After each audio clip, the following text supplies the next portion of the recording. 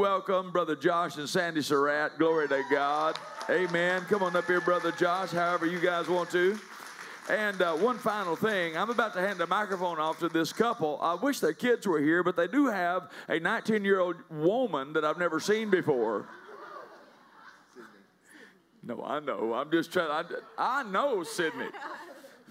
But, you know, I have to say, I asked her, I said, how old are you now? She said 19. I said, stop it. Sydney, you are not 19. Stop it. So, you know, they do grow up. That's what they said about Jesus when he came to Nazareth. They said he can't be a prophet. Everybody knows prophets don't grow up from little boys. So this young woman in our midst and this beautiful family that they have, we thank God for what they're doing in the earth. Amen. They can introduce themselves. I want to give them the liberty to get into the word of the Lord. Do you want this to stay up here or to come down? Or actually down. Actually down. Would you guys put that down? I'm going to hand you the microphone. You take your liberty here. We love you. God bless you. You may be seated tonight. Welcome, Brother Josh. Amen. Thank you, Brother Tracy. Wow, so many familiar faces from every season. I don't know how to say it. And I don't know if it's on or not. We can share. There we go. And so we're glad to be here. We're very thankful. Man, I don't even know where to start. Yeah, go ahead. I just had such amazing memories just flood back as I was worshiping, just being a young teenager here and hearing the word and learning how to put my faith, like you were saying, put my faith towards things and believe the word and speak the word. And I learned how to worship. It was like everything just came flooding back of all that was poured into me while I was here. And I'm so thankful for that. I wouldn't be, you know, doing what we're doing today without that, empowering and being sent out. So I'm just so thankful to be back in the house. And so you're saying that there's been a seed planted. Yes. It's been watered. Amen. And God has received an increase all over the world. Amen. Yes. Amen. And Praise God. It's so wonderful to see friends from all of seasons of life. Yeah. And so we're just so blessed to be here. Amen. Amen. Praise the Lord. Actually, before we get going, let's watch a missions video that we have started. I call it kind of the Cliff Notes of our year. So here we go. Our third year on the mission field was a year of dreams coming true.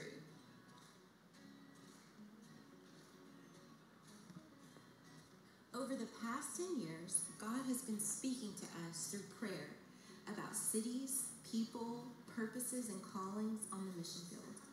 He would give us one word or an impression about our future. Those words and impressions turned into dreams in our hearts.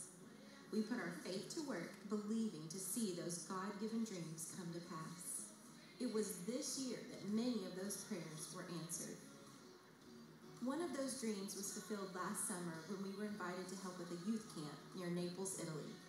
Yes, Italy, the country that God has been showing us for years in prayer. And yes, youth camp, one of our favorite things to participate in. While at camp, Josh and Andy led us all into God's presence through anointed worship.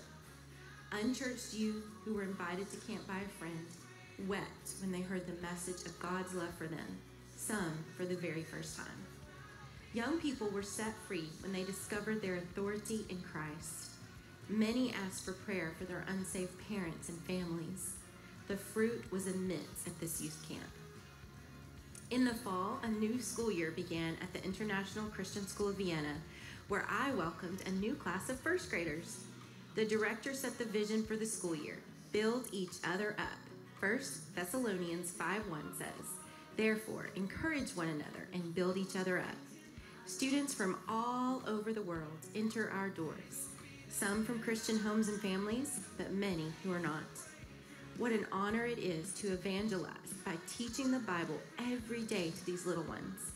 One of my students this year told me that her favorite thing about Bible class is going home to tell her family what we were learning about Jesus. She happens to come from a family that doesn't go to church, a family she says doesn't believe in God. But I believe, she tells her teachers. This is what our mission is all about. This little girl is taking what she is learning at school about God and telling her family at home. We truly never know the impact we have when we obey God's call and tell one person about his love for them. At ICSB, We offer a high-quality education, but it is truly a vehicle to preach the gospel, share God's rescue plan, and make disciples, followers of Christ. Throughout the year, Josh began ministering at a weekly outreach to the homeless and needy in Vienna. He partnered with friends who have established a food ministry. A hot meal and groceries are given to those who come. While they eat, Josh shares a message of hope and salvation in Jesus and prays with them. Sometimes he leads worship or brings a team with him to help. Even Annie and some of her friends joined in. Josh saw many people give their lives to the Lord after hearing the gospel of Christ for the first time. God is moving through this ministry. In October, we hosted a mission team made up of old friends from the USA and new friends from Austria. We all worked together to lead worship during chapel at ICSB, and then we traveled 13 hours by train to Italy again. We worked with a local church, C3 Reach Napoli, to minister to children, youth, and adults during a family weekend. So many responded to altar calls, prayers, and words of prophecy. The men of our team also took time to speak to and pray for men at a local rehabilitation center supported by the church. The love of Jesus was poured out through the team. In December, Josh was invited to be a teacher at Rhema Austria in Wales. He taught on gifts of the Holy Spirit. The students were hungry and receptive. What a joy it was to share his rich heritage and continue God's calling given to Rhema Bible College. Teach my people faith. Josh has been asked to return to teach in August. Almost 6 years ago, I heard in prayer that I needed to go back to school to obtain my principal certification. Not knowing then when or where or if I would ever be able to use the credentials. In 2020, I was thrilled to be given the opportunity to teach at ICSB. I have been content knowing that I might be a teacher for the rest of my career, but God had other plans.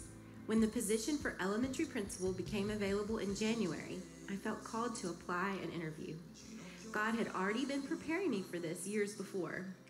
Little did I know that step of obedience would open the door for principalship on the mission field in a foreign country. I was appointed principal and will begin my new role this July. Another God-given dream fulfilled. In February, Josh went to Bradford, England, to the church where the famous evangelist Smith Wigglesworth was known to preach and feed the poor in the early 1900s, the Boland Street Mission. His great-granddaughter and her husband, Lillian and Abe DeFinn, are now the pastors of Acts Church Bradford, and their congregation meets at the restored Boland Street building. Josh preached at this special church on a Sunday morning and went out with the evangelism team to minister in the streets of Bradford. Josh and the DeFinns visited the home where Smith Wigglesworth lived years ago in Bradford. Together they ministered to and prayed for the family living there, who are not believers. Many seeds were planted and Jesus touched them deeply. This is another dream come true. We are excited to see what this divine connection will lead to in the future. In June, Josh and Annie, along with a team of young missionaries, visited Sicily and ministered to youth, adults, and several churches on divine healing. Annie was able to share a testimony of praying for her non-Christian friends at school and being bold to tell them about the love of Jesus. Josh saw many healings as he prayed for the sick. Josh heard from the Sicilians who hosted them that one of the churches they visited was located in one of the most dangerous parts of Italy. However, the church is flourishing there and changing the atmosphere. What an amazing opportunity. Throughout this year, we also hosted many traveling evangelists, pastors, and missionaries, providing meals, giving a tour of Vienna, and supporting them in prayer. Europe is ripe for the harvest. God has positioned us here for such a time as this. Josh and I have seen many dreams fulfilled this year, but God has blessed our entire family. Annie uses her gifts of singing and piano to lead worship and sing in choir and musicals. Sydney went to study education and mental health at York St. John University in York, England this past fall. She did an outstanding job in her academics while working a job. Claire is learning about friendships. We are so thankful for our school and neighborhood where she flourishes. This move has been a perfect fit for our family. Thank you, partners and friends, for supporting us another year on the mission field. We couldn't do it without you. May God abundantly bless you for your willingness to give. Do you have a God-given dream in your heart? Keep trusting God. Listen for his voice and direction. We have seen it firsthand. God is the fulfiller of dreams. Yes, it blesses you, but ultimately, he uses those dreams to reach the lost and empower believers. So keep believing and keep dreaming.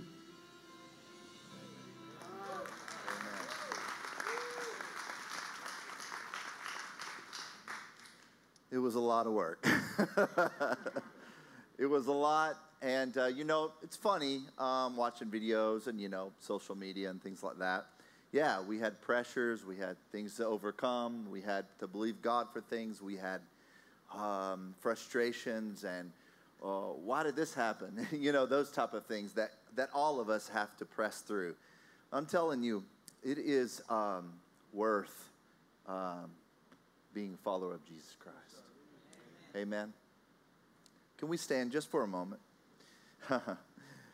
And Pastor Tracy said a word, acknowledge.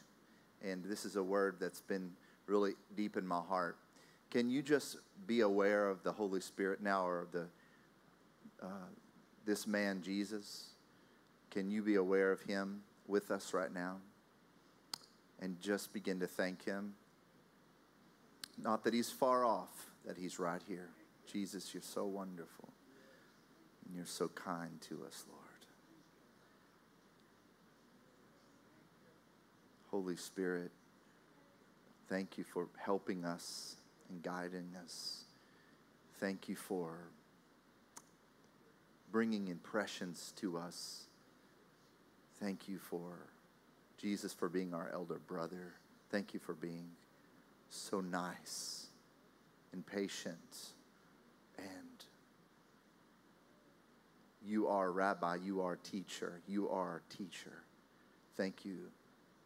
Thank you, God. Thank you, Father God. You're so wonderful. You're so wonderful. You're so kind to us. You're so wonderful. Thank you, Lord. Thank you, Jesus. Thank you, Lord. Thank you, Lord. Thank you, Lord. Are you glad that he is rich in mercy? You may be seated. Praise God. Well, yeah.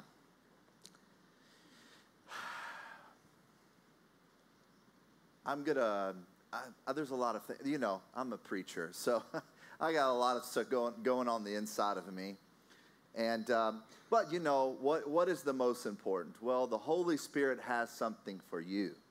He has something to reveal to you. He is the revealer. I like to say it like this. I guess it's an old tradition when a husband and a wife get married. I don't think they do it too much anymore. But, it's when the bride has everyone, what is on her face? A veil. And you remember the tradition was that the bride doesn't see the groom until maybe when they say you may kiss the bride, or whatever the pastor does. And what does he do? What's the bride do? She reveals. So actually we would get the word revelation. It's a revealing of something new on that day. And so sometimes when we've all experienced it. Who's ever read a scripture, 20 or 30 or 40 times, or maybe over the years, and then something happens, right? Something hits you on that you've never seen before. Well, I believe tonight something that you've never experienced before, never seen, will be revealed to you by the Spirit. And if you measure that, if you get in that expectation of that, you'll see something you've never seen before. And we all need that. And how many know that the Lord is not trying to keep things from us in particular? Sometimes there's a timing on things released by the Spirit, but he wants to reveal those things to us. Amen? He wants to reveal those things to us. I'm looking around. I've got all these memories coming back from the right to the left. And I want to slow down and just say, hey, how are you doing? It's kind of hard, It's like family, right? It's kind of like heaven, right? This is like family. Praise the Lord. Can everyone turn? We're not going to go there for a while, but you might as well put your finger in the chapter here. Acts chapter 8. Acts chapter 8. And we'll look at two passages, but you can get your finger comfortable at least in the Bible there. I was talking to the Lord, and I was just talking to him about what should come forth tonight, come out tonight. And but first, I want to kind of give a word over the church. And so I'm traveling quite a bit right now, and I wrote down, if I have to go back here, I wrote down every church that I will be at, and I asked the Lord, sat down quietly, and I said, Lord, can you show me something about each church? And, my prayer life has changed dramatically. I've learned to listen more than I talk. And that's because the Lord, in his wonderful way, showed me that I was not trusting him in every area. And I was trusting him in some areas, and he helped me. And anyways, I'm not going to go into that, but I've learned to listen a lot. Let me just say that. Listen a lot. And I've learned something. Listening is honoring. Listening is honoring. I'll give you a perfect example, right? Husbands, you're talking to your wife, and she's talking.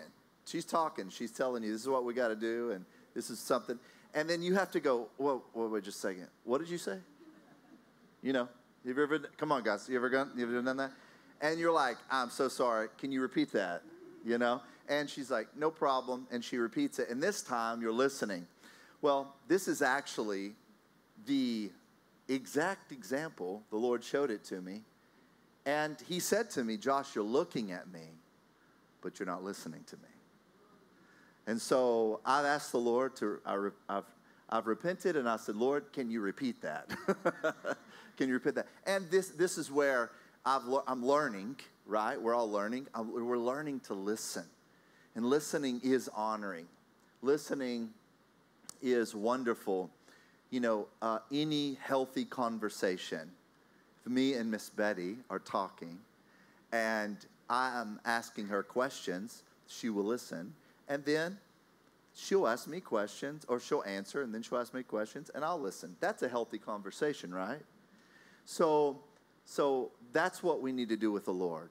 This is not a religious tradition, right? He's not a figment of our imagination. He's wonderful, and he's alive, and he's well, and he's here with us right now.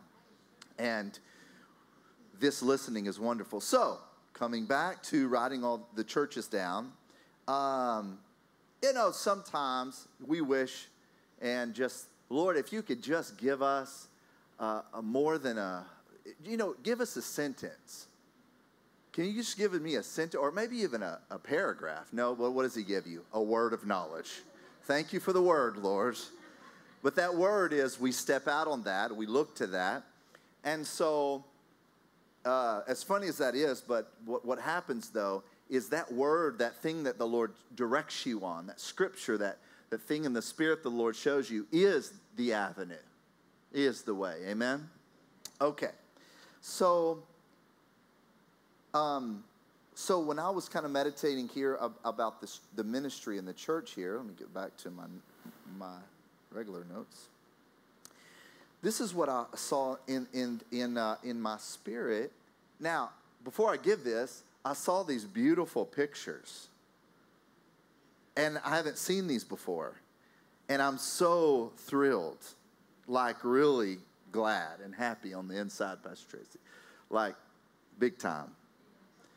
Like a lot. Like, this is right. Come on, this is it, right? But this is what I heard. I heard this, a stake in the ground, and then I heard this, taking territory with the staff. And when I saw this, and this is not just, this is let me just say it. I'm going to say it. This has been taken. Okay, this is taken. What I mean by this is it's already done. Faith is not in the hope realm. It's completed, right? So this is done. I mean, this is really done. I mean, some of you probably could Pastor Tracy could walk in and preach in the building. He knows where all of it is right now, right? He knows exactly where it is. And what I'm saying is this is done. But the way this is done is the word here, there's a stake in the ground. In many of your lives, you just need to claim some things or direct your faith towards some things. And then it is done. It's taken with the staff, which is the word of God, right? It's taken by the authority that you have in the Spirit, not in your own self, not in, something you've done right. It's what He's done right and given us that authority through the blood of Jesus to take certain things. And I just encourage you by this word of the Lord that, put something in the ground, in the Spirit. In other words, take your authority over things that you don't think is yours. Amen? And also, when during this time of kind of meditating on this, I saw a couple of things. Do you remember it says, wherever Joshua put his foot, he took the land. And I saw this on not just you, Pastor Tracy, not just this, but the people in here and it really, it's funny. It's really kind of what you're talking about in this. It's a purposed measure. That's what you're talking about. It was purposely measured. And so you need to purposely take something. Does this make sense? Like in different nations of the world, you go there, but when you get off the plane or you go in there, this is mine. I might not have been elected as some official in that country, in Austria, but this is my area. Does this make sense? This is my area by the authority of the Lord, of His name. Amen? Okay. That's all I'm going to add to that. Amen? I felt impressed to tell you the story. Now, I told some of our friends last night kind of this full story, but I felt impressed because I believe it'll give you a kind of a spirit of faith in the room.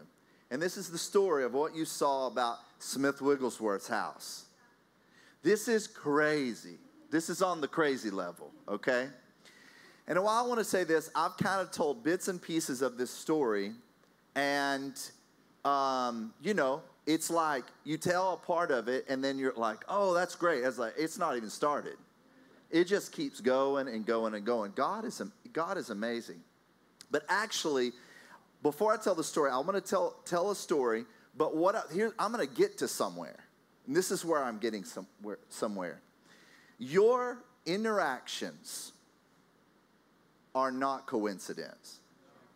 This is the whole root of what I'm going to talk about, and it's been really strong in my spirit, and the Lord has proved it to me over and over. I'm going to say it again. Your interactions, where you go, who you connect with, at the gas pump, at Starbucks, where you're at, you just think, it's just my day. They're not coincidence. Not at all.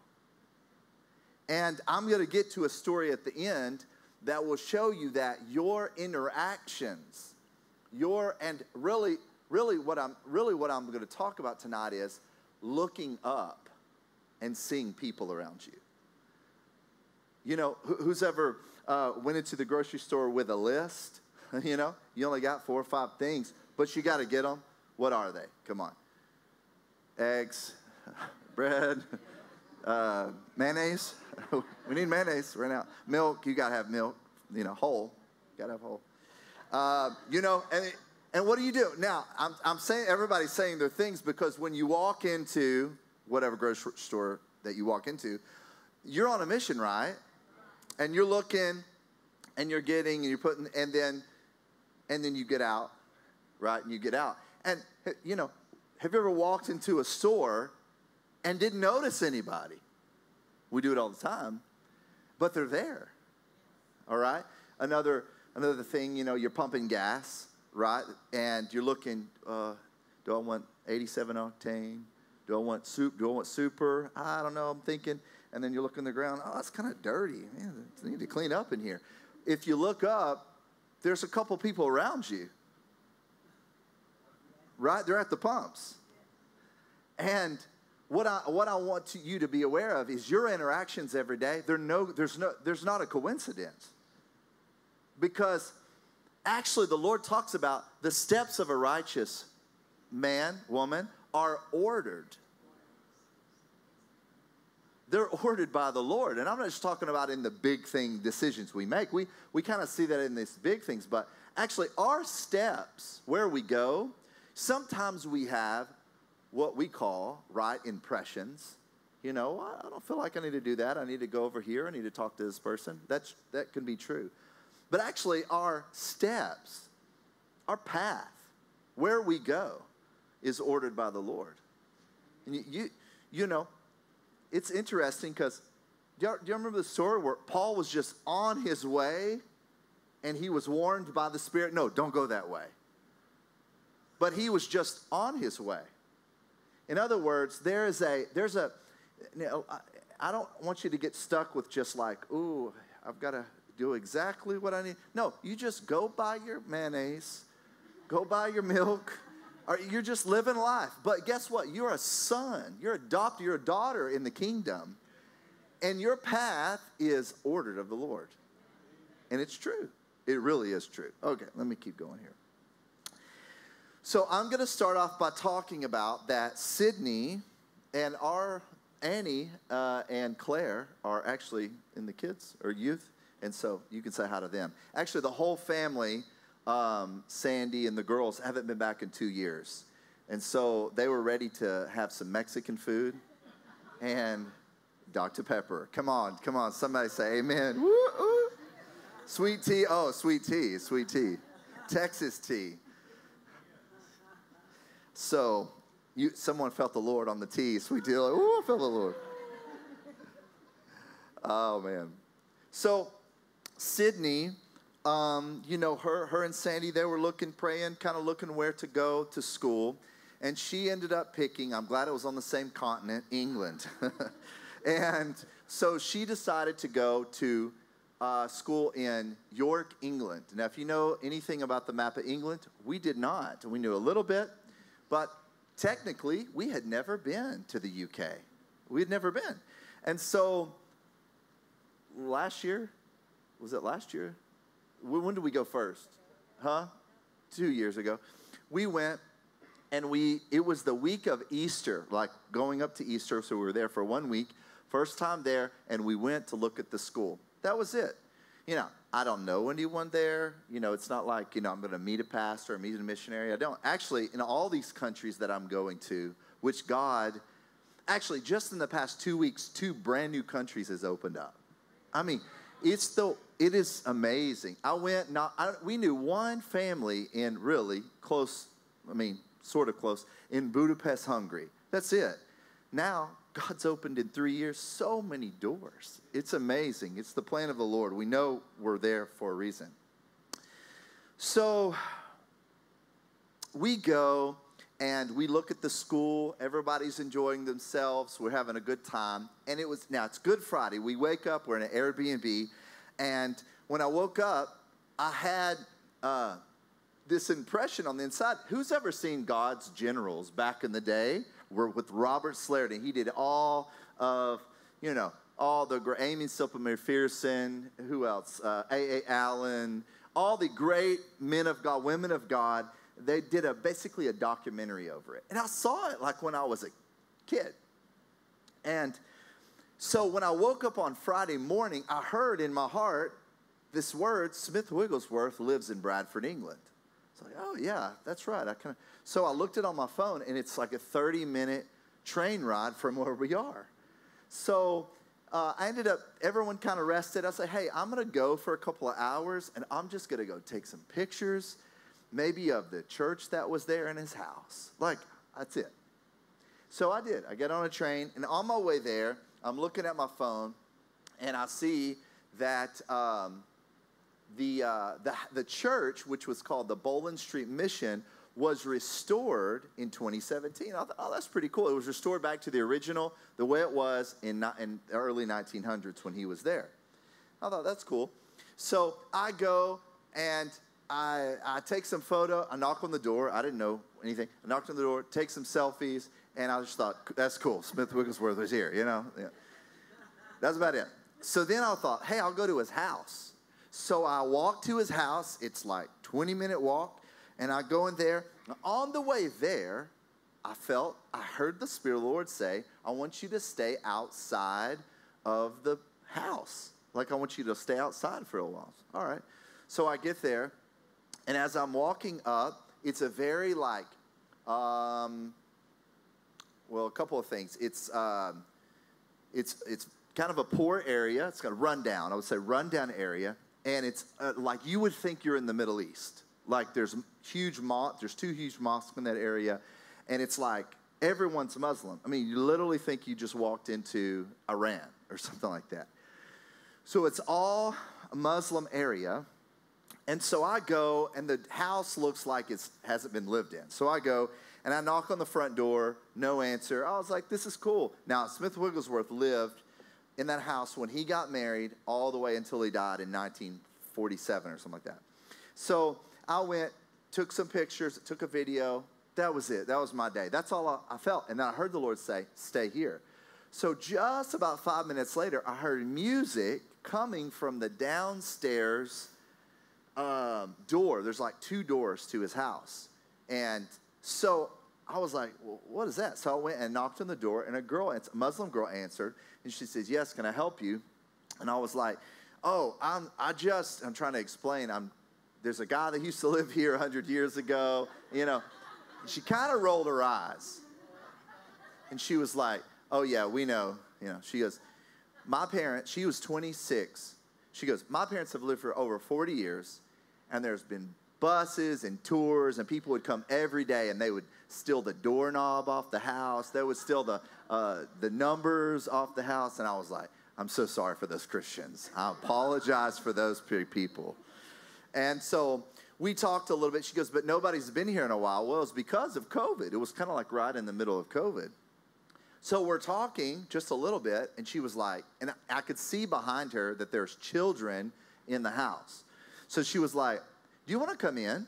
I was like, yeah, I'll come in. For sure, this would be cool. So I walked in, and we start talking a little bit, and I said, why did you ask me in? No, she goes, oh, I had good vibes about you. All right, cool. I know where those vibes came from, the Lord.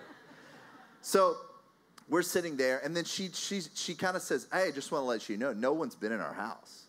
I was like, no one? She goes, no, we haven't. I don't know about Smith Wigglesworth. She had heard it all these years. So she's like, explain to me. As I'm kind of talking to her, here comes a big group of the family inside the front door. All ladies, and they come, and they're like, who's this white guy in our house that's not a part of family? And they start telling, oh, he knows who Smith Wigglesworth is, you know? And I'm thinking, they probably don't care. And they go, oh, the magician. They think he's a magician. And I was like, no, he's not a magician. How do you explain that, you know? And they're in Ramadan. They're fasting. They're like they're dedicated to Allah, right?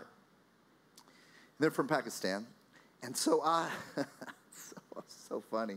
So I'm sitting there, and I'm thinking, what do I do now? You know, just sitting there. And they start saying, well, tell us about this magician. And I'm like, he's not a magician, you know. And I said, you know, I was talking about Jesus. And they said, oh, okay. So then, as I'm talking to him, I start saying, you know, I do the same thing as this Smith Wigglesworth. And they said, oh, you're a magician. I'm like, no, I'm not a magician. So what they did is there was quite a bit of family in there, and they had this girl that was deaf since birth. And they were like, well, heal her. Well, they just like pushed her on me. I was like, all right. So actually, and they videoed everything. So, I mean, they were ready. Like, let's work your magic, you know, like pick a card, any card or something like this. So I simply, use the name. Hallelujah. And as I pray for her, well, she starts doing something she normally doesn't do, like make some noises or talk or something, saying something. Well, they kind of flip out. They're like, what did you do to her? And then they said, we need to go to the hospital or something to check this out. Well, when that happens, the girl that let me in said, I have asthma. Pray for me. Another lady says, I have an infection in my hand. Pray for me. So I start praying for these people. Well, the girl with asthma starts like shouting, I can breathe, I can breathe. And I'm thinking, I'm in a Smith Wigglesworth house. This is crazy. This is like, we're not even on level 1, so yeah. So then they were like, I had a word of knowledge for the girl with the infection, and she was like, how do you know that information? Like, she got angry at me. I was like, I'm a magician. No, I didn't say that. I didn't say that. No, I kind of talked to her. Well, then they start saying, our mother lives upstairs. She's the one, our dad bought this house. He has a restaurant in town, and she needs to come down here, but she's really angry at the family, and she's really sick. And I'm like, well, don't tell her to come down here if she's angry with the family. Here she comes down the stairs. You can hear it in this old house. And I'm like, uh-oh. So she comes down, says something in this Pakistani language, and it is, I heard a magician is downstairs, I promise. And I was like, oh, no, here we go. So I had to explain to her a little bit. Well, she said, she was saying, please pray for me. So I prayed for her. She starts shouting something. What it was, I can work now. The Lord had touched her back. And she was like, I can work now. The Lord was talking to me a little bit in the house. And what he was saying to me is, Josh, this is not about the house. It's about the people. So then I'm sitting there going, man, this is amazing. So some other things happen, and I'm going to fast forward a little bit. I end up leaving. I'll go around the corner, and I just break. I'm like crying. And I hear the Holy Spirit say, this is continued compassion on the earth. So now, let me explain it. I can't explain it any other way. The family that I just met felt like my own family. And I felt compassion. Actually, right, I was moved with compassion. And I felt like I needed to take care of these people or something, like they were my own family. I was like, oh. So since then, I've done a lot of study on agape and compassion and what this looks like and feels like. And I see it. I see it. Do you know what I have seen? He really loves me. And he holds nothing against me. He doesn't hold records of wrong against me. He's really, really in love with me a lot. And that's how I can love others. If you can get this revelation of the love of God for your own self and understand that he really, truly, deeply, actually, he says this, you know, one of the scriptures always boggle my mind is where it talks about, it doesn't say in, you know, Jeremiah, it doesn't say in your mother's womb I knew you. It says before you were in your mother's womb I knew you. It's kind of hard to put your mind on what were we before in our mother's womb. Well, we were a spirit. He knew us then. And now watch this. Then when we became on this earth, we decided one day to choose him. Y'all remember he said, I loved you before you loved me. There's a deep love for you, and then we decide to choose him. And this choice of loving the Father is amazing. And then we can see people, and you don't hold anything against them. You just love. And that love draws people to him. Anyways, that's another message. Okay, so I go around the corner, and something's heavy on my heart. The Lord's talking to me about compassion. And I go and tell my family, I'm excited. Well, I look on my social media feed, and I had started following the great-granddaughter of Smith Wigglesworth. Her name's Lillian DeFinn. You probably saw her on the video. Well, I saw that her and her husband were now the pastors of this church in Bradford, England, at the one at the door I tried to knock on and took some pictures of. And I was like, and it was an invitation to come to their Easter service. I was like, oh, this is cool. So our flight was not till that Sunday afternoon or something. So I said, let's go. So we go, and it was just surreal. It was like this old building, and it was amazing. The presence of the Lord was there. And the guy that was preaching there that morning, it wasn't them, was a guy that was a curator of Smith Wigglesworth's things. Like, he did tours and stuff like that. So he preached and everything.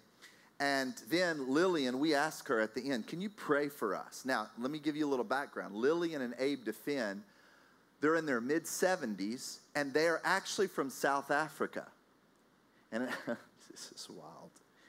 They're from South Africa, and they've lived there. She grew up as her and her father, and her father, they were all like responding from this great lineage of the Wigglesworth family, because Wigglesworth did a lot in South Africa, and his brother, or not his brother, his uncle or something like this.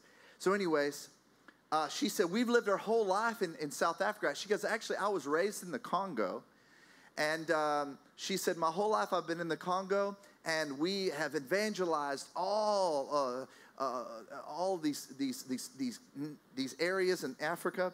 And she said, now, I'm going to just say it. I'm kind of going a little bit ahead of my time here, but she said, I said, why are you here? You know, y'all are in your 70s. Don't y'all have kids, grandkids, great-grandkids? And he said, yeah, we should be in South Africa. He said, but we're going to complete the work of the Lord. They just moved there a year before. Yeah, I don't know if you know where South Africa is compared to Bradford. It's a long way. Pastor, you were just in South Africa. It's a long way. I'm just going to say it like that. It's a long way. So, and I said, wow, that's amazing. Well, why did you move to Bradford? It's a nothing town, I'm telling you. It's just the middle of nowhere, and it's just crazy town. And she said, the Lord visited me. And she starts talking about there was three great prophecies by Smith Wigglesworth. And she told me all three. And she said, right after he died, and she started talking about after the war. Anyways, I'm not going to go through them. But she said, basically, two have happened. She said, but the third, the Lord told me, has not taken place. And she said, the Lord said, instructed us, I want you to move to where your great-grandfather was. Take over the church that he had, because before you go to be with me, it will be fulfilled. This just happened. And you talk about an expectation of what God's doing. And I'm going to read the prophecy that he spoke of that hasn't come to pass, that's right now on the earth. It's right now. I mean, it's happening right now. Whew, my goodness. Okay, let me keep going. So that happened. We end up going to the Sunday service. Then they said, would you like to go eat with us? That's how we got to talk to him. So I was like, y'all don't even know who we are. Yeah, we're going to go eat with you guys. So we go have some lunch. It was kind of surreal. We're sitting there. She's talking about our great-grandfather. We're talking and everything. Now, here's the important part. We come out of where we're just eating a block away. We come and we walk back in front of the church to take a photo there. And on the way back, Abe, her husband, said, you need to come and minister here. They don't know me. I could be a crazy guy, you know, or a weirdo or something. You know, I'm serious. You know, a lot of people kind of. He said, you need to come minister. And then she overhears, and she said, she starts talking about every joint supplied. Oh, my goodness. She said, Josh, this is what she told me. I just met you and your family. You've never been to the UK before. You don't know anyone here, and God used you to get into a house that no one's ever been in. She said, I haven't been there since I was 5 years old. No one's ever been in. And the guy that preached that Sunday morning, he's like, I've been trying to get in that house since 1993. I was like, I just knocked on the door.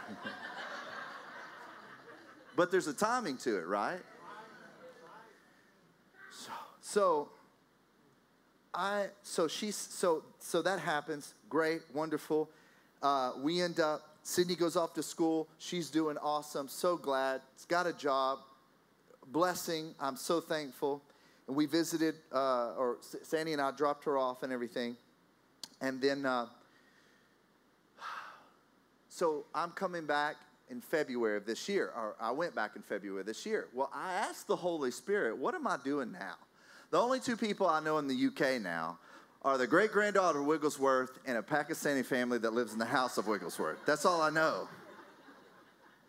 And the Lord completely directed me. So I go, I get there, and the first thing the Lord had shared with me to do is, I want you to introduce the great-granddaughter to this family. Because now we're texting back and forth to this family. I'm kind of becoming friends with them over text. They're asking me, can you send us information of this guy? They didn't know. They had never Googled him. It's crazy. They've been living there 43 years, didn't know who he was. And so we go, trying to think of where I need to go. Let's talk about going.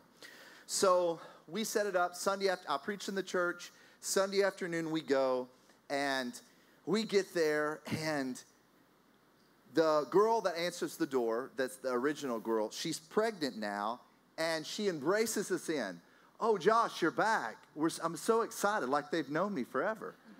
And so we sit down, and we have some tea. The mother's there, the another sister's there, and we're sitting in this house, and you can feel something happening in Lillian.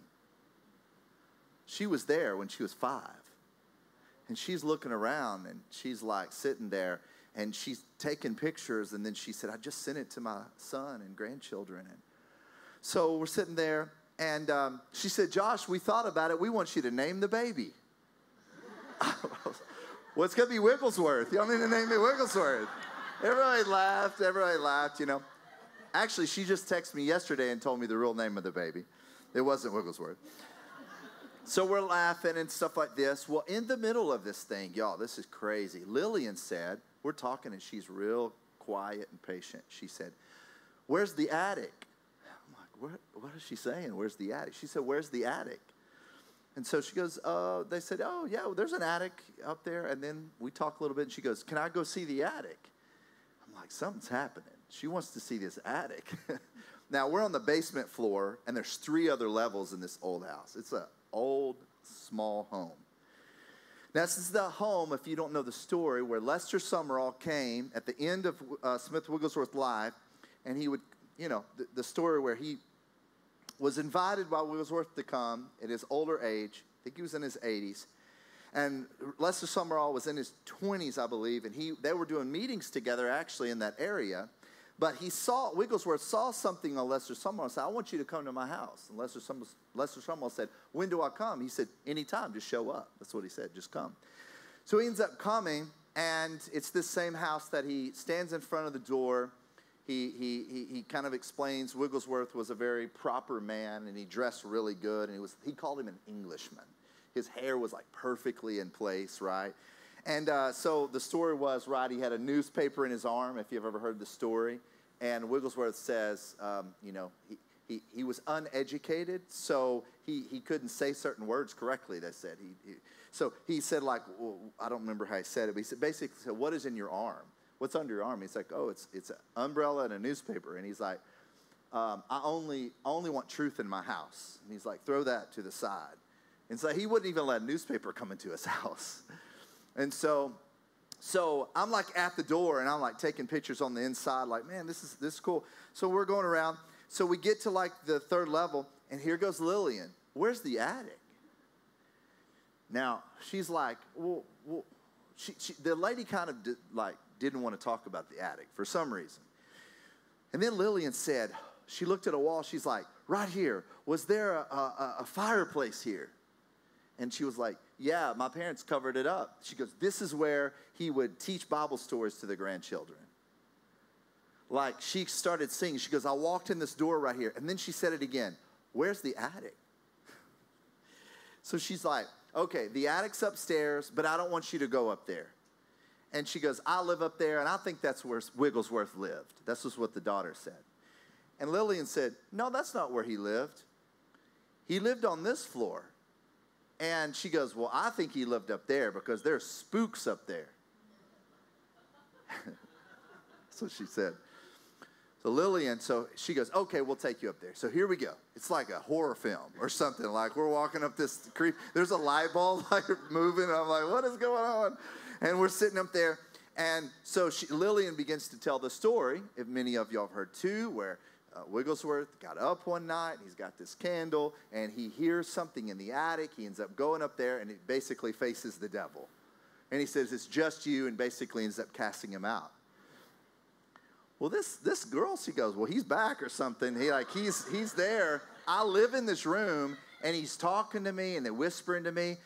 Oh, my goodness. Lillian said, I'll take care of that. And I record it, and I end up sending it to her. She walks in this room. It's dark in there. She starts telling this thing where to go and never return, use her authority. And then she starts talking about the glory of God in this room. It was amazing. She's like, then she goes up to her boldly on the top. I mean, it's like dimly lit. She goes, you won't deal with that anymore. So we go downstairs. I'm like, oh, that's why she wanted to go to the attic, I guess, to cast it. I don't know. It was crazy. We end up going down. Then they end up saying, this is what they said. We've thought about this. We knew you were coming, and we want to sell you this home to Lillian. And I said to them, listen, I'm going to be real honest. We serve Jesus. He's our God. He is the Son of God for us. But you guys serve Allah. Why would you even care? And they said, we respect anyone who can raise people from the dead. That's what they said. So then they're talking about price for this house. And they said, well, do you have the money to Lillian and Abe? She goes, no, but Jesus does. And if the Lord wants us to have this house, then we'll get the house. And so we end up leaving. Oh, no. So then now it's just us and the girl that's pregnant. And she says, we start talking to her about the Lord. I start talking to her about Jesus. And I said, last time I came, I was using the name of Jesus, and you saw some things happen. And she said, Josh, there was so much peace. This is what she said to me. For like over a week, there was like so much peace in our house. But then it all came back worse. And Lillian looked at me and she said, they don't know how to fight, Josh. And I was like mad at the devil, you know. And she's like, but I'm telling you, it was so much peace in our house. And then after a while, she finally said, Josh, what do I need to do? Like change religions? Now, the Holy Spirit had already given me something on the inside, a word, for this moment. And I immediately said it. I said, no, but I want you to look on the inside and ask, do you have any peace with how you're living and who you're serving? And she said, no. So then Lillian chirped in. She goes, do you want to know if Jesus is real? Why don't we pray and you can ask him to reveal himself to you? You know, if you don't know, there's all over the world for many years, Jesus has been appearing to Muslim people in dreams and visions and physically. Amazing. And she brought that up to her and she was like, okay, I'll do that. So then she stood up, this girl, and she said, I want y'all to pray for my baby. So we're sitting there. We start laying hands, and I heard the Holy Spirit prompt me and said, don't pray for the baby, ask Lillian to. So I'm praying for her life, and Lillian starts to prophesy over this child in the womb, Pakistani Muslim lady, and it was crazy. I mean, she's talking about nations and all kinds of stuff. Then in the middle of it, she stopped and she said, well, do you want to know if Jesus is real? And the girl said, yeah, what do I do? She goes, do I repeat your prayer? Yeah. So she said, you know, Lord, reveal yourself to me.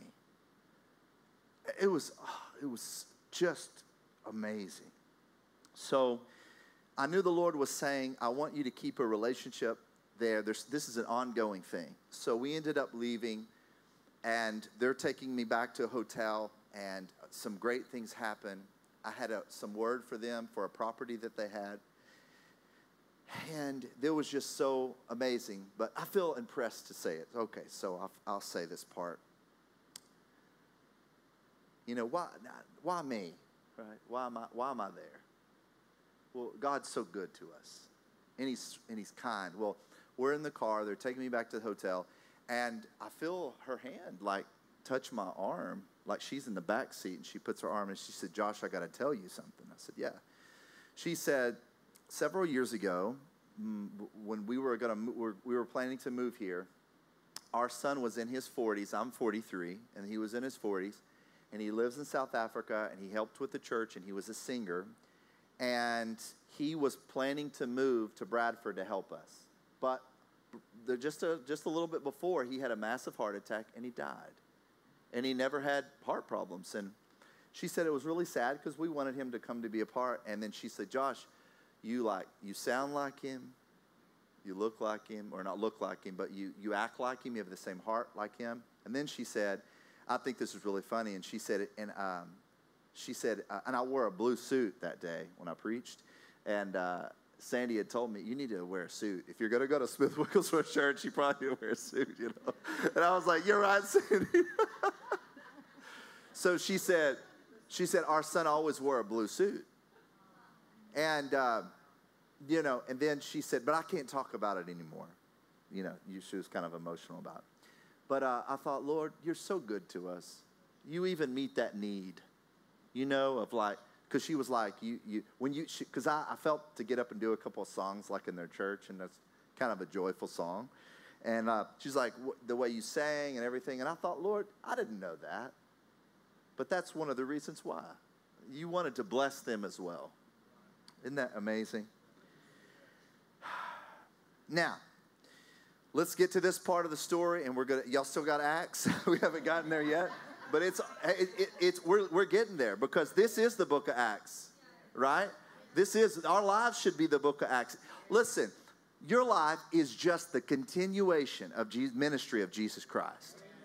Amen? It's true. He wants you to do the same. All right.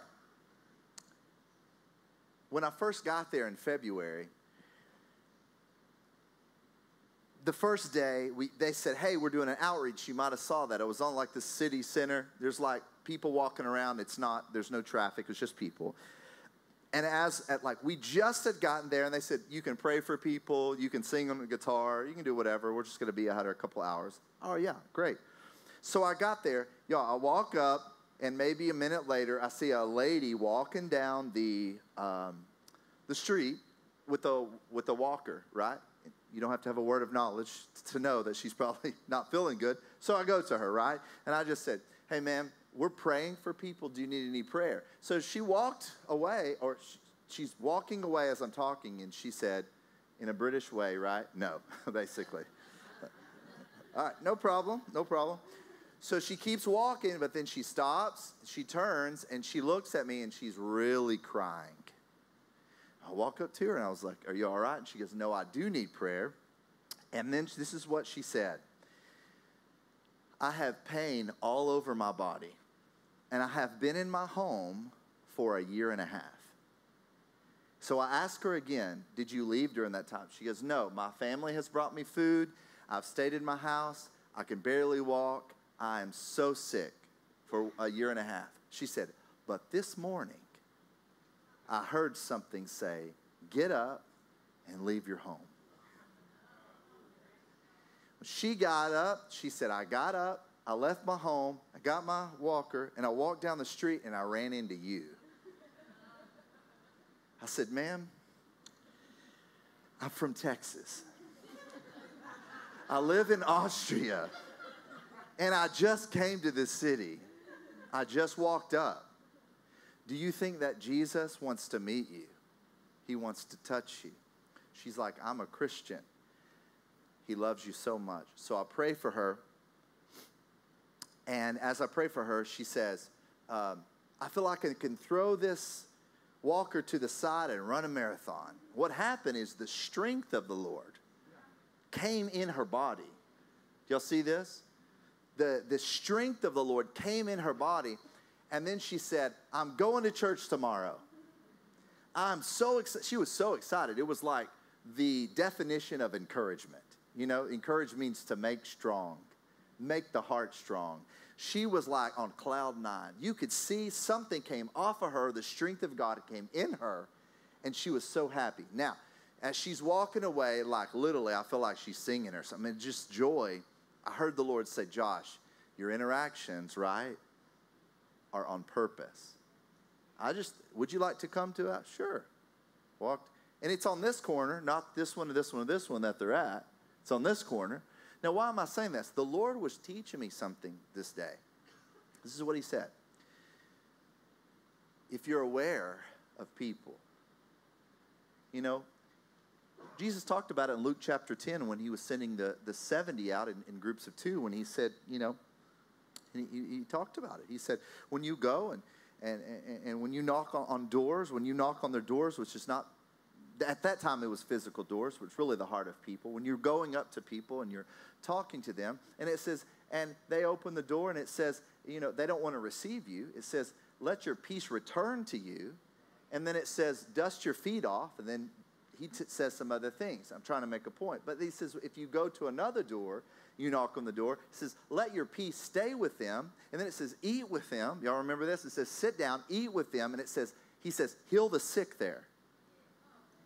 So it says, heal the sick there. And then, anyways, these 70 ended up returning back.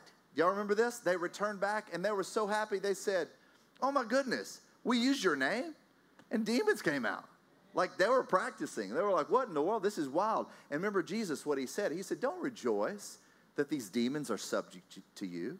He said, rejoice because your name is written in the Lamb's Book of Life. Amen. Now, this is what Jesus was teaching them, to be led by the Spirit, not just to debate everyone, but to go. Someone's looking for Christ. Someone's looking for them. He showed them to look up and be on purpose. You remember he ended up saying, don't take money with you or a bag. Anyway, he was basically saying, you just need me and my word. And he wasn't saying that you don't need shoes or money or anything. He was basically saying, you need to depend on me. The dependence. Are you with me? Now, let's go to Acts chapter 8. Because I'm going to talk to you about this great man named Philip.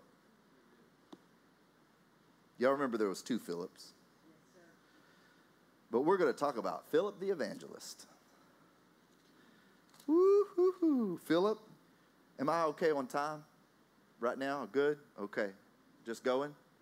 Hallelujah. All right. All right. Acts chapter 8. What are we at? Verse 26. Actually, let's look at verse 4. Because look at the first account of Philip here. I think there's only 3 accounts of Philip. Therefore, those who were scattered went everywhere preaching the word. Look at verse 5. Then Philip went down to the city of Samaria. And I want to look at these words here. What does it say next? He preached Christ to them. This is important because that day, that there's a continuation here of the story of this Muslim family. I'm preaching Christ to them, like literally telling them about this man. That's not a history book. Like, we had this conversation, and I said, do you know he's alive? And she goes, what do you mean alive? Muslims believe that he ascended, but he's not particularly alive. Like, he's just floating or something. And I said, no, do you remember he died? You remember this? And she goes, oh yeah, I think I studied this, like what you guys believe. He died. And then 3 days, and then he rose again. He's alive, like he's alive today. And when I gave this girl some word of knowledge, something that she didn't know, she goes, I know, this is what she said. Well, you must have talked to him today. Because you didn't know what you just told me. Isn't that funny? In other words, I'm preaching Christ. Preaching Christ. All right, let's keep going.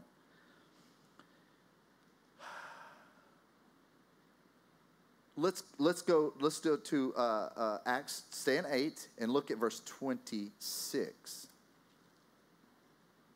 Now an angel of the Lord spoke to Philip, saying, arise and go towards the south along the road, which goes down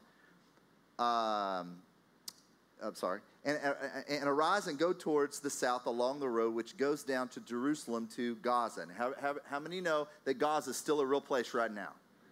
Okay, let's keep reading.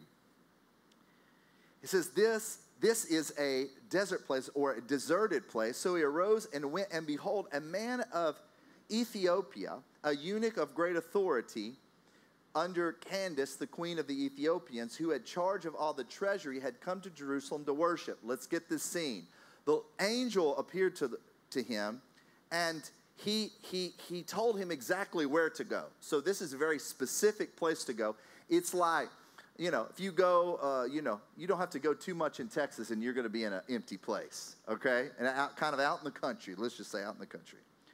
Now, let's look at this. Verse 28. Verse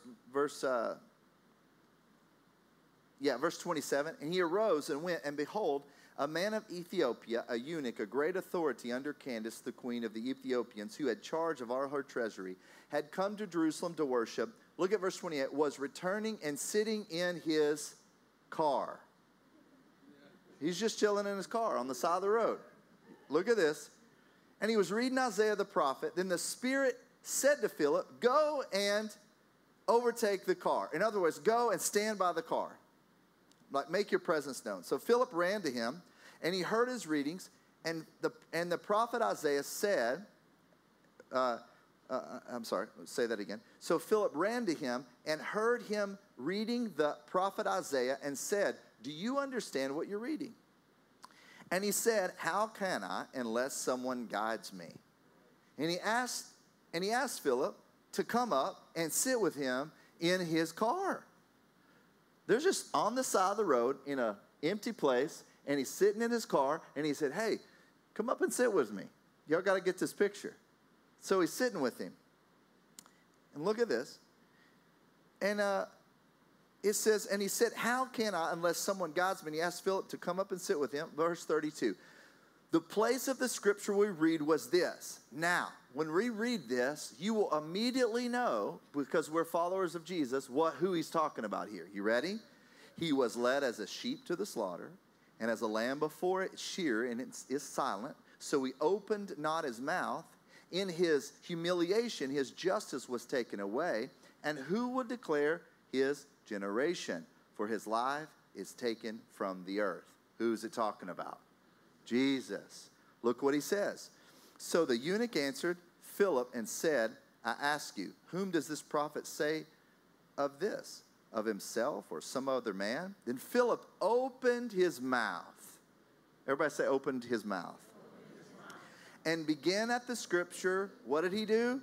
Preaching Jesus to him.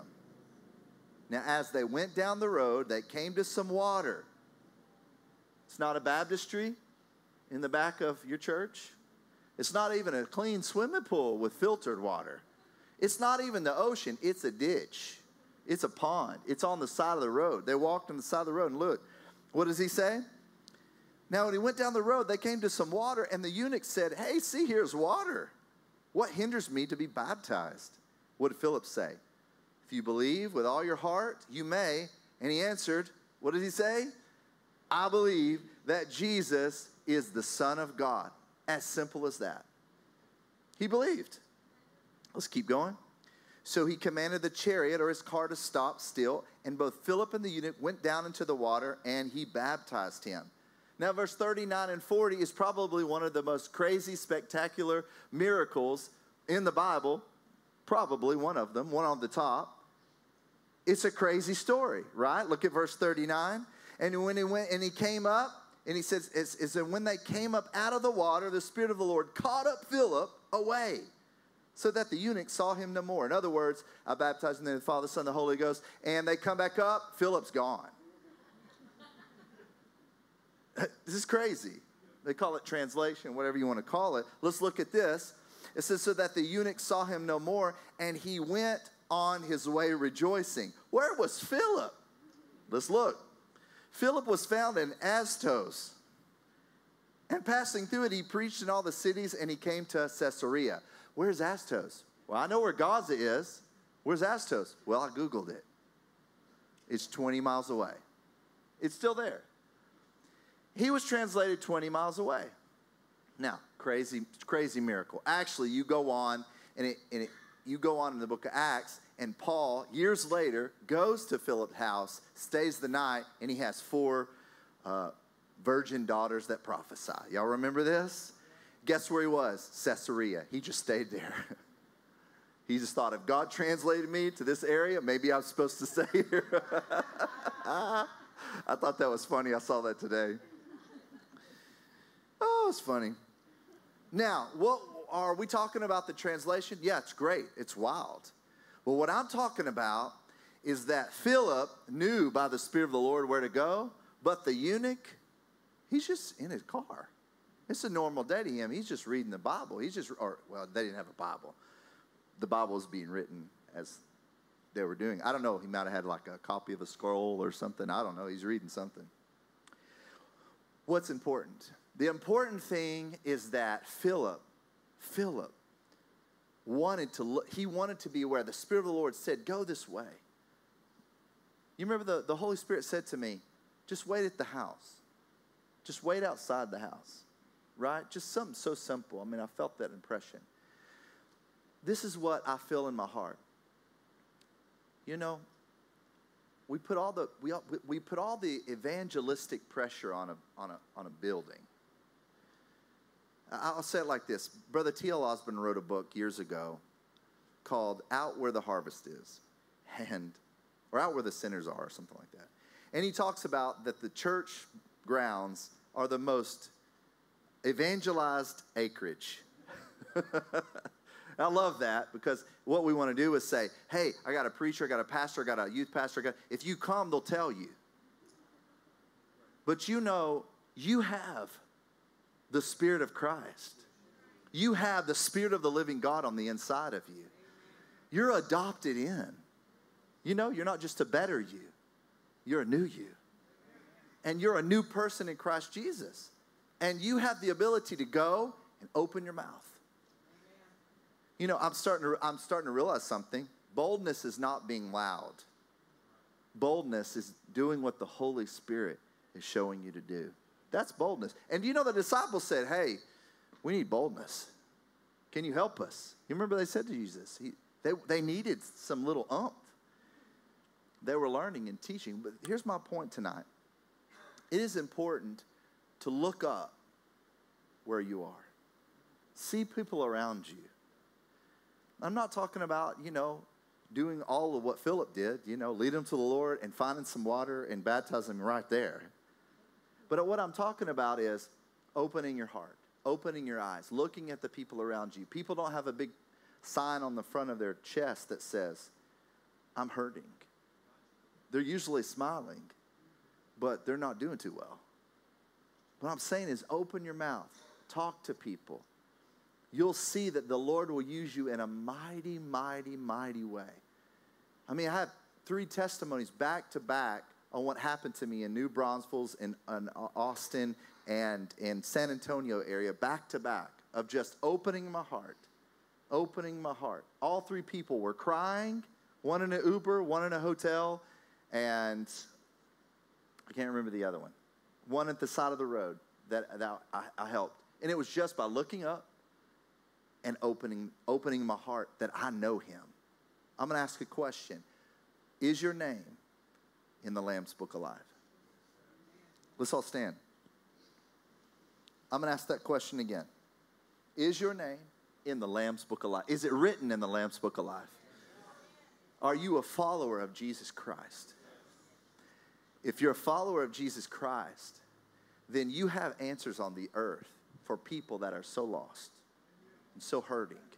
And they might not come to this church or ministry or event or conference or anything. It might not ever happen. But I'm telling you, if you look up and you open your mouth and begin to talk to them and you help them and you pray with them, God will use you in a mighty, mighty way. I'm telling you, it's amazing. I mean, what an amazing thing if in this church or ministry that there was so many testimonies and stories every week of people being born again and baptized in the Spirit and healed just from us, just looking up and just being led to talk to people and just opening your heart and praying for people. And it's really not that hard. It's really not that hard. It's just, I need boldness to do this. And what's this boldness? Just a stepping out. And you can do it. You have the ability to do it. And I'm telling you, it pushes like a satisfaction button on the inside, because we're called to do the works of Christ, which is what? Lay hands on the sick, teach like Jesus did, cast out devils. All these things that Jesus did, we have the ability. We have the same spirit as he has. The same spirit that raised Christ Jesus from the dead dwells in us, and it quickens us, helps us. Hallelujah.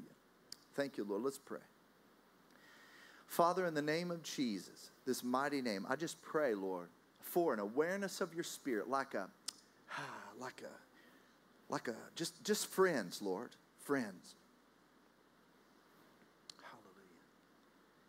Well, just look up at me just for a second. I got to say one more thing, just to encourage you. Jesus has not left you. He's not mad at you. He's not disappointed in you. He actually wants to be close to you. You remember he told the disciples, he said, I'm never going to leave you. You remember? And the Holy Spirit came, dwelt in men. But I felt this real just deep encouragement, right? He really is with you. And he really is with you like tomorrow morning. Like, let me put it this way. I'll say two examples. Number one, you're never alone. You're never alone. You know that feeling? You can be in a crowd of people and feel alone. You're not alone. He is with you, and he's so nice and kind. And here's the second thing. Jesus died on the cross, and he had, do you remember he looked up and he started talking to his God. He said, God, why have you forsaken me? Why have you left me? Listen, Jesus even paid for the feeling, the experience of isolation, and that he was far, that we would never be left alone. He was like, it came to him, and he's like, why did you leave me? Well, that feeling that we've had, that I'm like, no one gets me, I'm alone, I'm in the season, whatever you want to call it. Like, it's not the Lord saying, hey, I've left you for a season. He's not going to leave you. He's with you. Now, with that said, everyone kind of has a visual of him with you now. Talk to him. And what I mean talk to him is talk to him all the time. Like, converse with him. The Holy Spirit will speak to your heart and prompt you and help you. And it's not just about the next assignment, you guys. It's about walking in the garden again. Are you seeing this? It's just like he really, really loves you. Like, y'all remember how many of your parents in here, and you love their kids, you give them anything. Like, you know, they got that Christmas and they open, whatever. How much more, right? The Lord loves you. We're not adults of God. We're children of God. We're all children to him. Right? We're all children. And listen, this is why I'm saying this. He's close to you. And he's also not like busy and antsy and like, hey, can I hurry up with the conversation here? I always say this, like, there's some people praying in North Korea. It's real important. If you hold on, I got to meet the needs. Listen, he's kind and he's sweet and he's with you and he's not going to leave you, and you can talk to him. And he's long-suffering. He's patient. Actually, do you remember the disciples? They called him Rabbi, which means teacher. He'll spend a lifetime just to get you to the next level. And be patient with it. We don't have a lot of patience like that. But he's so kind to get you to the next, to the next, to the next. He wants to teach you. He wants to help you. And he's not frustrated at you. Even when he corrects, is with his love. Even when he corrects, he'll show you, hey, come on, I'll show you. He'll help you. All right, let me pray now. Father, we know you're with us. And you, Holy Spirit, you guide us and you help us and you lead us. And I thank you, Lord. I thank you, Lord. Let's all pray in the Spirit. Just a little here. Munda, Fanai, Robosa, Brakia, Shendrai. Mande le flafa boso, genefre, nakatatos. Gelefre ene gon shelevrai, satai nasa. Malafede de desh, nebos ola babane esititi. Ambale flo soprakian shelabrafanama sotonoma sata. Maso propo sobrambia sambra fama shetene meshi sheprefene mesitini misisi. This is just a portion of the prophecy, but Smith Wigglesworth, it is going to be a wave of the gifts of the Spirit. The ministry gifts will begin to flow on the planet Earth, and I see hospitals being emptied out, and I see people that are sick go to churches, and they allow the Holy Spirit to move in the word of wisdom and the word of knowledge and the discerning of spirits and the gift of the spirit of special faith and the working of miracles and the gifts of healings and the gifts of prophecy and the gifts of tongues and the interpretation of tongues. Father, we know we're not born in the 1900s or in 1822 or in the 1700s. We were born for right now. And we're born in this time to be a part of what you have on this earth. And Sir, Master, Savior, our Father, we are honored to do what you've called us to do and to speak to people and to be a part of this great, great move of God upon the earth. Lord, help us be in the forefront of what you have. Help us be on the edge, on the cusp, the very front of what you have for us in the world. I thank you, Lord, for nations that are ours. I thank you for cities and regions and territories and lands and villages and buildings and areas that we can have for the gospel. Lord, I connect my faith with what this church has been trusting you for years about this property, and I just agree for the manifestation or the revealing of everything that needs to happen in Jesus' name to equip the saints for the work of the ministry around the world. And I praise you and I worship you for this in the name of Jesus. In the name of Jesus. Thank you, Lord. Now, I see a word, before we go, I see a word, and the word is, you have grown cold. And I heard the Lord say, come back to me. Fix your gaze, turn your face, turn your eyes, and look at me. Because I've never left you. Those in here, your heart has grown cold. I hear it so strong. The Lord's speaking to me. He's saying, those that have grown cold, turn your eyes, turn your affection, turn your gaze. Look at me again. Just look at me again. You can see that love is in my eyes for you. Come back to me. Run back to me. I hear it in my heart. And listen, I just feel like the Lord's saying, just do it in your heart. Like, do it now. Like, do it. Say, Father, I want to come back to you. I want to run back to you. I want to see you again. In the name of Jesus, every enemy, deceptive spirit over the soul that's blinded the eyes of these people, you have no rights. And I command you to leave in the name of Jesus. And I say that the great gospel, the light of the gospel shall be shown in their eyes and of their soul. And they would see you in the resurrection, in the gospel again, in the name of Jesus. Hallelujah, hallelujah, hallelujah. Thank you, Lord. Thank you, Jesus. Hallelujah. Thank you, Jesus. Whew. Thank you, Lord. Hallelujah. Thank you, Lord. Thank you, Lord. Can you come up for a sec, Brother Scott? As ambroho bra I ishele fran mai. Dive na mai or tola fnat inginchele fra ponga asete. Promosa abosha krapa ondosha prafia sato. This is going to be interesting. I heard the Lord say that he wants to share something over you, and then there's going to be a word for them. I don't know how that works. It's like pushing 2 dominoes over or something. I don't know. Father, yeah, thank you, Jesus. Yeah, Lord, I see it.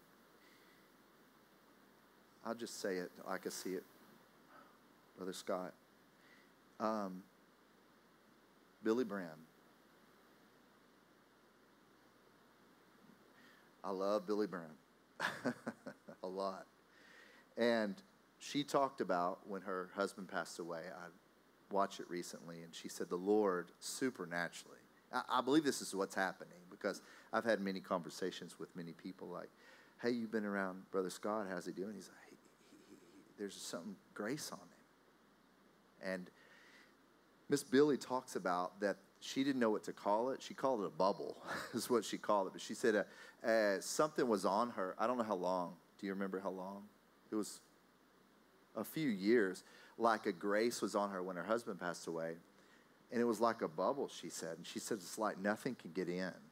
And she was like, God's, I don't know what it is, a grace. I don't know us.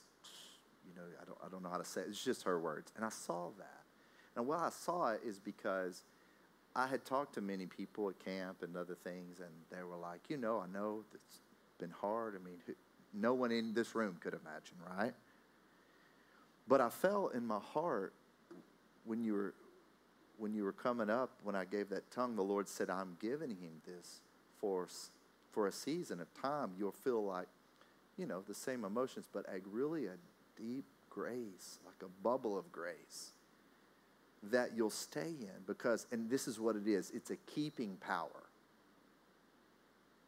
And I see it. In the book of Revelation, it says, I'll keep you from the hour of trial that will come on the earth. I see it real clearly. It's the word keeping. And the Lord is keeping you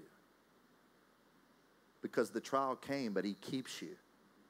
And that word, this is what I sense in my heart, is a closeness. Like, I'm keeping this, and I hear the Lord saying he's keeping you in this time, close to him, and that's what that is. Not that he's left you any other time, but really a supernatural grace to come on you to keep you, and to keep you whole. And Lord, we just thank you for that, Lord. Like, it is only you that can do this. It's not even a man. It's not there's nice words of man that can bring encouragement and help. We're so thankful, but it's only you that can keep us in a time, and in Jesus' name. And I thank you, Lord. I thank you, Lord, that as he moves, ebbs and flows to the areas he's been, Lord, I thank you, Lord. Like the fox, that they light the tail on fire of the fox to go into the harvest, to burn down the area. I just thank you, Lord, that your tail's on fire, so to speak. And the Lord's going to use you in that fire. In that fire.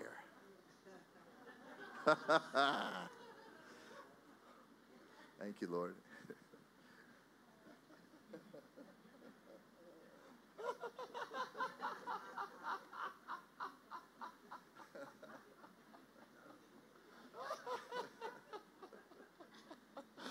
Oh, gosh. I got to stay in the spirit here now.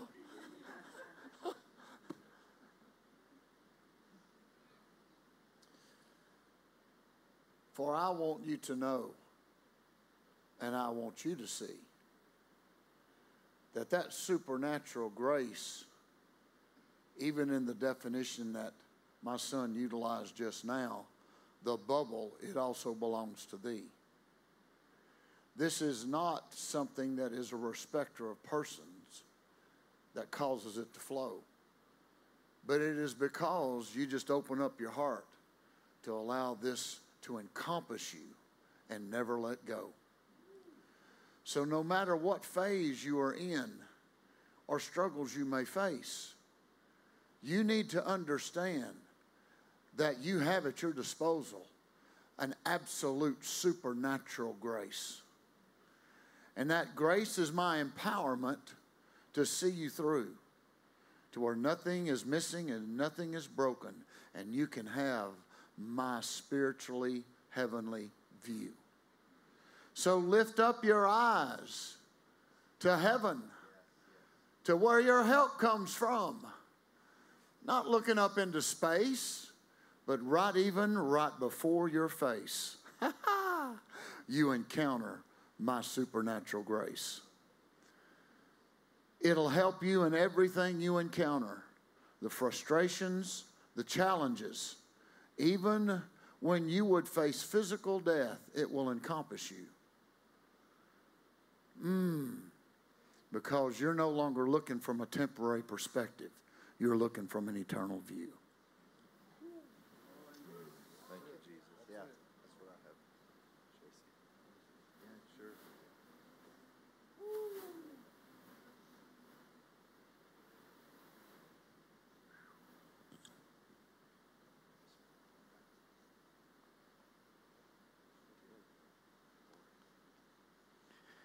Glory to God.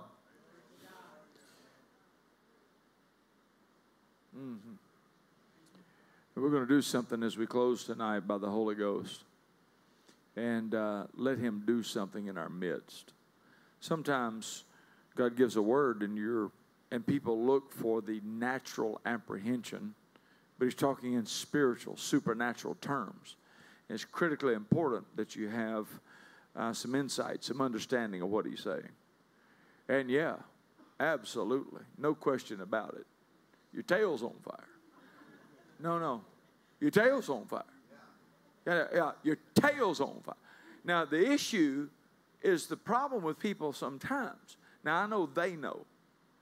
But honestly, I'm not sure how, if I took a percentage of people that even had any understanding of what that meant biblically.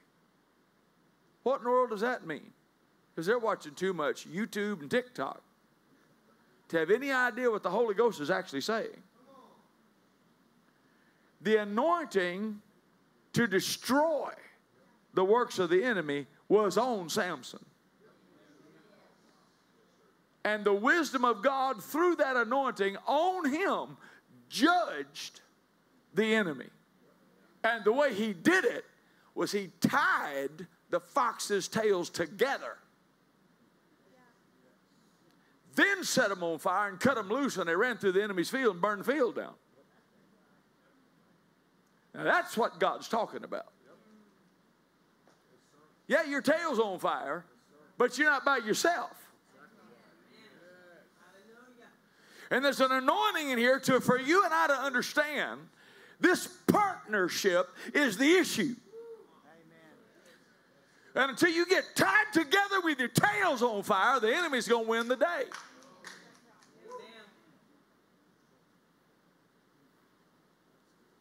That's the issue. That's why the Holy Ghost is talking, to help us understand that there really is almost zero reach. In fact, there is zero reach between Smith Wigglesworth's house in Bradford and Texas.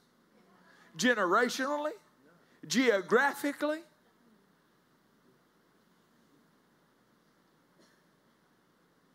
It's the anointing. How did Elijah get connected with Elisha? How did Moses get connected with Joshua? It's the love of Christ which constrains us. You understand? That's the constraining force. It's the divine compassion. So the bottom line is, in this room right here, before we leave, there needs to be an understanding that the Holy Ghost is simply saying that there is a move. I heard the Lord say something to me while He was talking about Brother Wigglesworth's prophecy, the third one that has not fully yet come to pass. And for anybody that's been around here recently, you understand where we are on the prophetic time clock. But I heard the Lord say, I have precious few in this generation that know anything about reaching into the age to come and handling those things. And then I heard Him say, when you were talking about that prophecy, how long ago was it? And we're here preaching about that prophecy. And I heard the Lord say, it's about time this generation has their own prophecies. It's about time somebody has the spiritual lead in their drawers to reach into another generation and tie their tails together and set them on fire.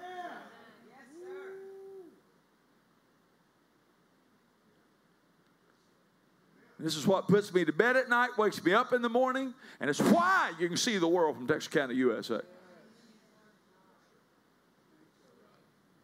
We lived our life. I've done everything I've done on 6 continents to come to this moment. To carry something to a generation that will alter their course for eternity. They will never be the same again.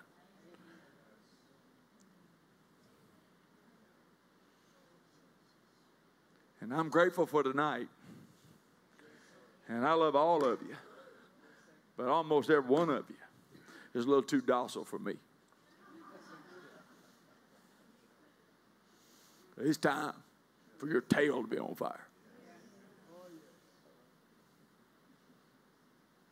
This fake church, sugar pill church, placebo church ain't going to get it. Not in this hour of the spirit of Antichrist and darkness. It's time to go nose to nose and quit playing with carnality and making some decisions. That we don't do the ministry of Jesus without the baptism. Baptism means immersed. Fully in the Holy Ghost and fire. The fire of God. Glory be to God. Woo!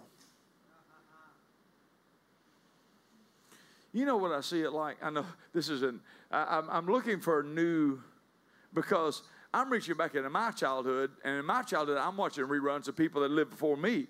So I know when I'm talking now today, people don't even understand the reference. All right? So unless you went back and somehow knew history or vintage TV or any of these things, this young generation doesn't have a clue what I'm talking about. But y'all, but there's some folks in the room that do know about Bonanza. Come on now. And you know how that opens. You got the map.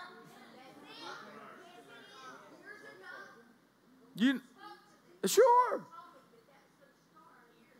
Well, of course, that's what I'm saying to you. It's the epicenter.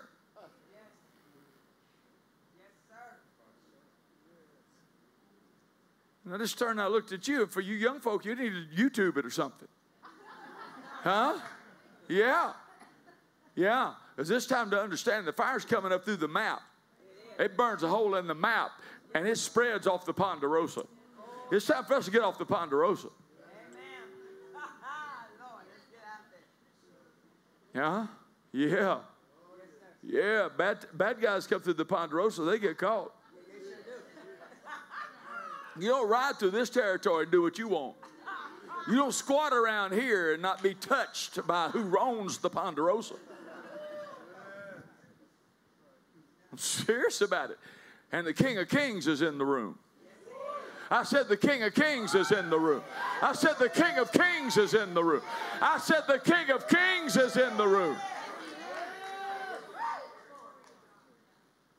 Glory to God. Blessed be God. Blessed be the God. Woo! I don't know why I'm supposed to do this, but I'm going to obey God real quick here.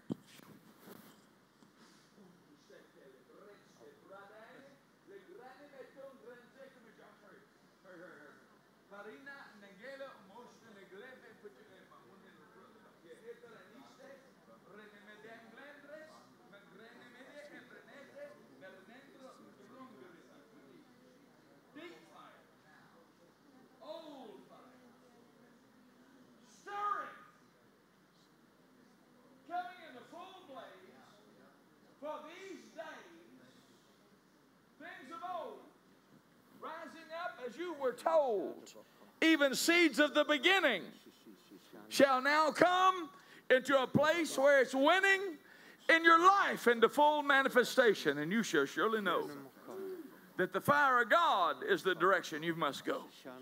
Putting your hands to the plow, look not back now, for you shall see that the Spirit of the Lord that's deep within thee shall help you step in to what's been purchased on that tree. For my blood was shed, but you must know it in your heart and not mentally ascend in your head. Don't face the future or these years of your life with any dread, because the Spirit of the Lord says the enemy's keys have been stolen. Jesus has them instead. So step up and step into what I have for you, because the fire of the Spirit is in your belly beginning to brew. Thank you, Jesus. Thank you,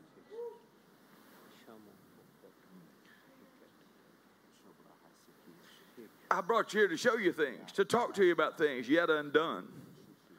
Things larger than you've ever apprehended that belong to you through the gift of my Son. The final course, the final turn, running the race to the end.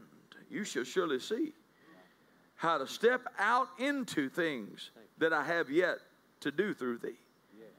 And it will impact others' lives, even their eternal destiny. You must not lay down those dreams, for resurrect them I will do. So understand, saith the Lord, I have many things yet to show you and to stir you into. Receive my fire, because this is the hour for these things to transpire. Thank you, Jesus.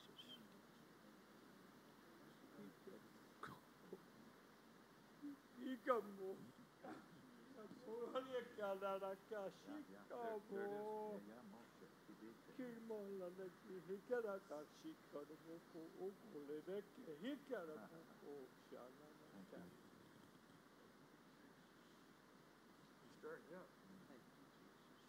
He's stirring you up.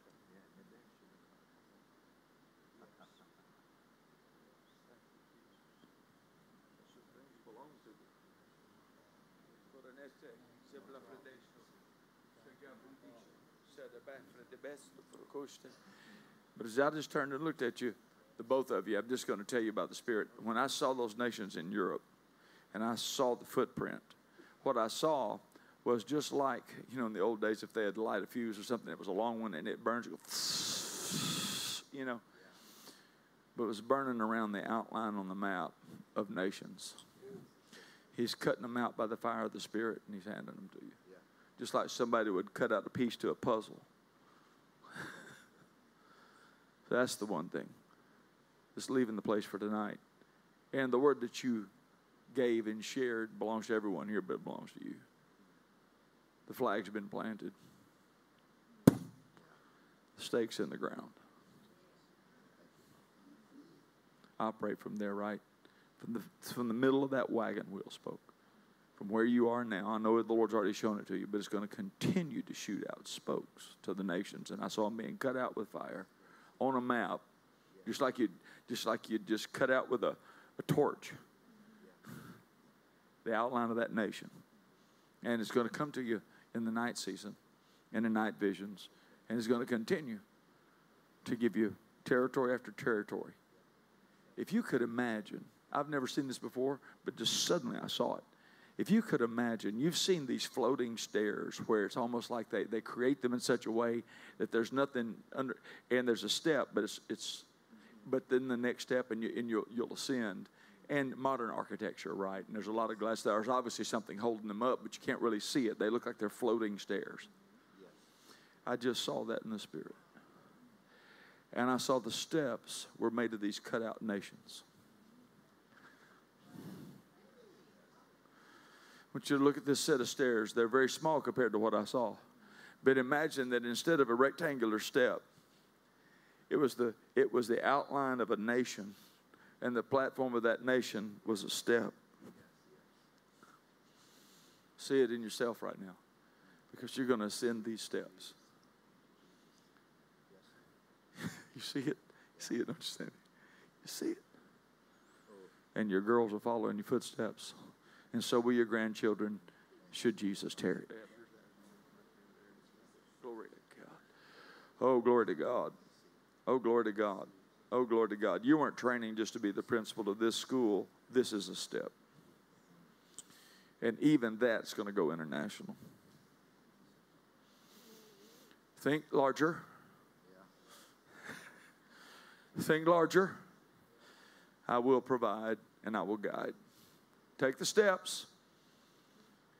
Ascend into the fullness of that apostolic coat that you saw when you were in Croatia.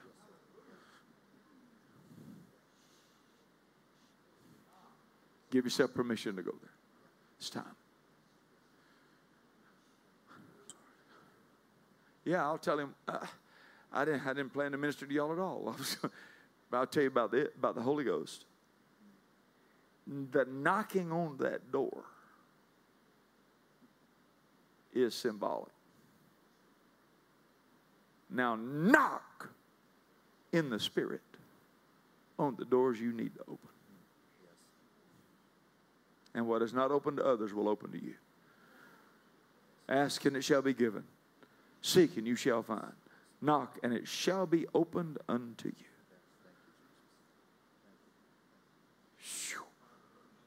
That was a visible, exaggerated example.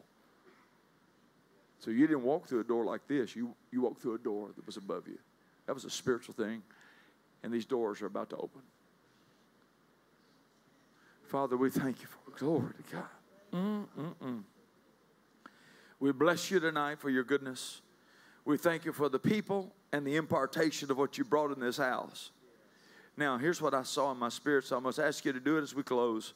Either reach out, gently touch somebody on the shoulder, join hands or something, but it's time to tie some foxtails together. I said it's time to tie some foxtails together. I wondered, Lord, do I put their hand, do I have them join hands and let Brother Josh and Sister Sandy just run through the crowd and put their hands on you? I was about to just send y'all off, lay hands on everybody in the room. Those foxtails are putting glory to God. But in the name of Jesus Christ of Nazareth, the fire of God is coming all over this room. In the name of Jesus, set them on fire. Take them, send them. Yeah, set them on fire. Take them to the streets. Take them to the nations. Take them, hey, everywhere they need to go. In the name of Jesus, from the crown of their head to the soles of their feet, the fire of God sweeping through the crowd for this last great 11th hour harvest. Lord, we thank you for it. We believe we receive it. And in Jesus' name, it shall surely be so. The fire of God. You can see the world from here, for the fire of God and the glow of it will be seen from afar. We thank you for it. We thank you for the fulfillment of the prophetic utterances over 100 years and several generations over Texarkana, USA, and what will come out of here that will touch planet Earth. And we bless you, and we glorify you, and we thank you, and we do not make confessions of sight. We make confessions of faith. We do not say what we see. We say what we know.